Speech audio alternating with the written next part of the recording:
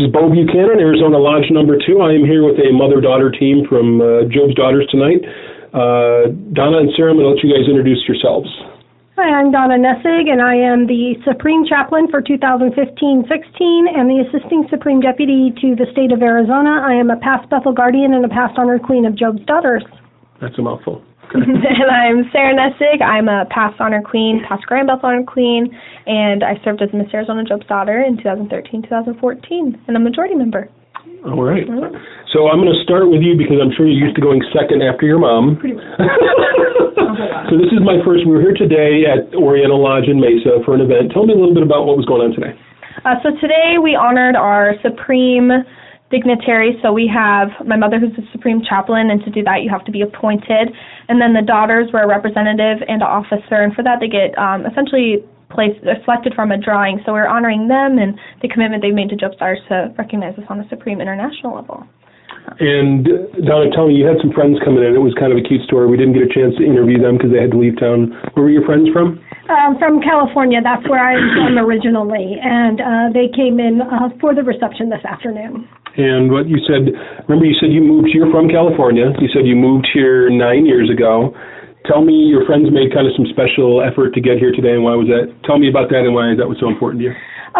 My girlfriends are both past Grand Guardians for the state of California, and they had an event for the state of California over the weekend, and they're from Southern California, and the event was in Northern California. So they drove up to Northern California, did the event over the weekend, and then left their car there, hopped on an airplane, flew in here to Phoenix to attend the event today, and left immediately following the ceremony to catch their plane back to Northern California so they could get back into their cars and drive home to Southern California. So, wow. Quite a whirlwind. That's friendship. That is friendship. That's what Job's Daughters is all about. So now, Job's Daughters, I'm a Mason, and my exposure to Job's Daughters is kind of new. You guys are the first people I'm interviewing from Job's Daughters. What's the connection to Job's Daughters in Freemasonry? Our members, and chime in anytime here, are either related to a Master Mason or just recently they could be sponsored by a Mason to join and be a member of our organization. Okay, so did you have Masons in your family? Yes, that's another funny story. My father joined the lodge so that I could join Job's Daughters. Wow. And when they were doing the investigation to confirm my Masonic eligibility, they found out that his father was actually already one, and he never knew that. He never knew his dad was a Mason. Your grandfather was a Mason. Wow. Yep. That's pretty cool. So that Sarah, that automatically made you available. Yeah.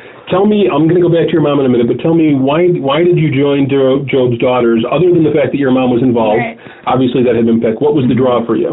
Well, I think my mother being involved when she was younger, and then she became a Bethel Guardian, and my cousins were in it. They're about 7 to 10 years older than me. They were always around, and so I was constantly enveloped in the organization, and I think once I became 10, it was kind of like a rite of passage, like you join. Like, I was so excited. I was always wait. At 10 years old? At 10 years old. I would wait outside the Bethel door for meetings to end, and I would try to peek in.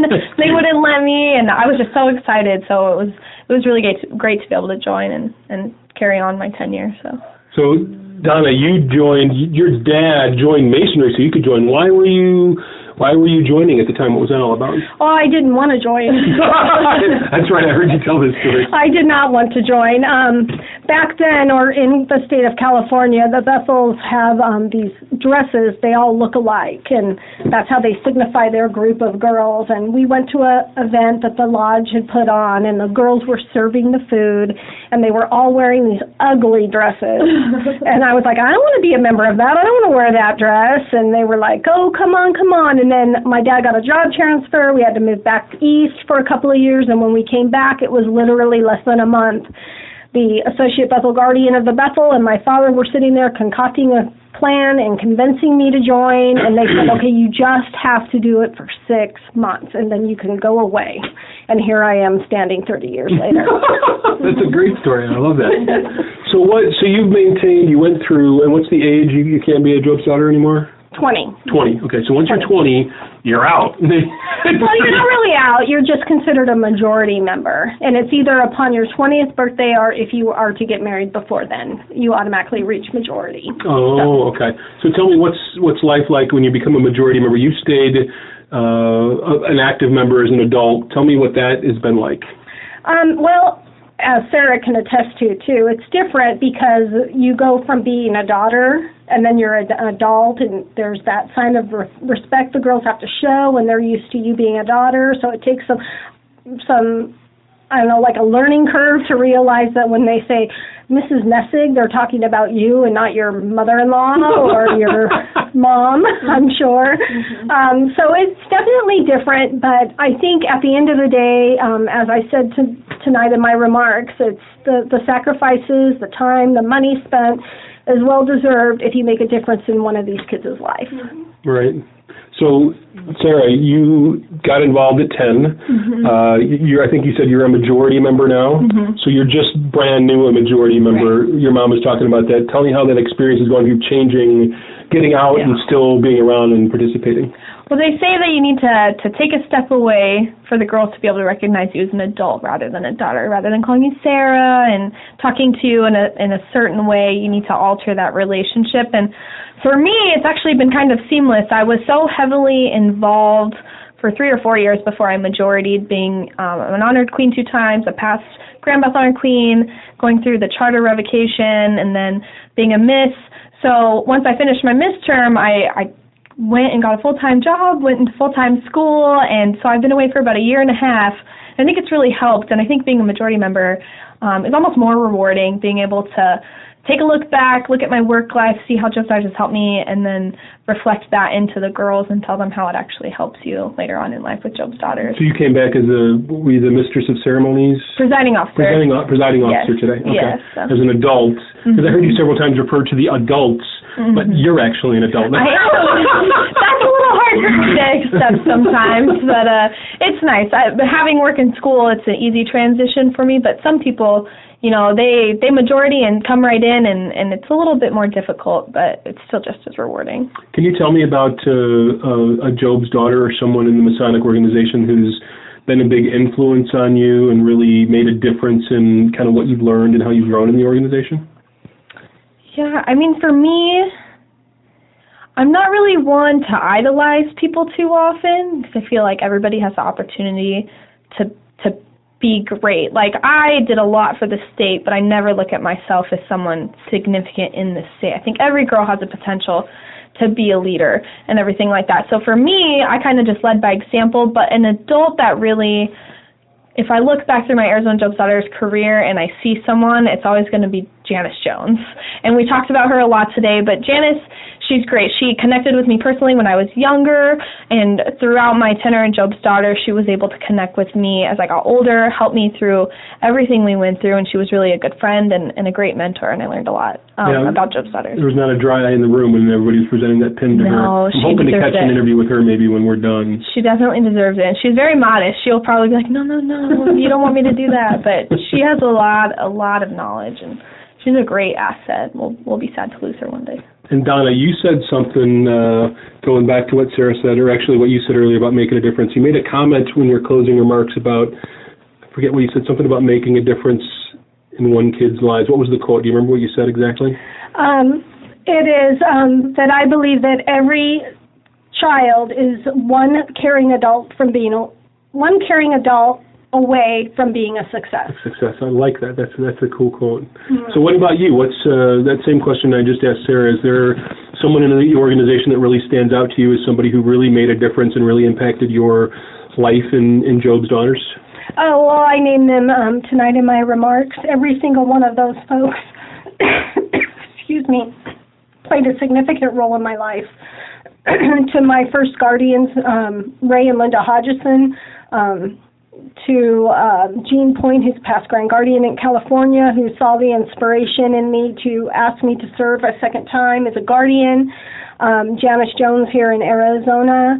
There's just countless people that have played such a significant part in your life. And even as you get older and you become a majority member and you work with adults, there's always older people that mentor you and inspire you to keep going and always making it worth it. Can you think of an interesting story or a funny story from an event, an installation, a trip you guys took, anything that you'd want to share with people, a really memorable moment? From California or Arizona? I don't know, but whatever you're laughing about, I want to hear it. Well, the fun thing, before our days of CAV, we were taking a trip to California's Grand Bethel, and we had rented a couple of 15-passenger vans to get to Bethel there and back with all of their luggage. And my favorite thing is we were exhausted from a 4-day whirlwinds of up late and up earlies and long business meetings and fun activities, and we were about 10 minutes away from home, and right next to me came the police officer who just kind of said, you know, as I lower my hand down, "Slow down, lady." I was getting to the point where I'm like, getting rid of these 20 kids, yay! That's funny. And what about you, Sarah? Any stories that really stand out for you that you remember of your time? I think mine's probably a little more serious because it's probably the most significant time in my Joby career, but when I was Grand Bethel Honored Queen, our Grand Guardian Council charter got revoked. So what that means is that... So when you were queen is when it got revoked? Yes. Yeah, so I was about 6-7 months into my term, so I had 36 officers and representatives.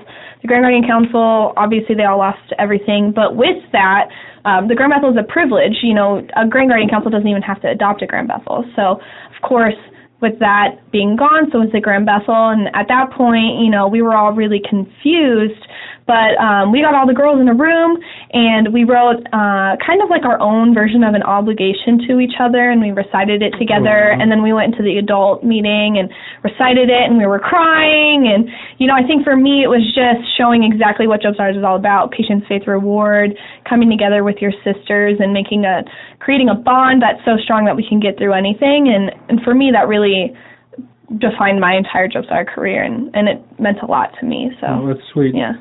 Any closing remarks or anything else you want to share?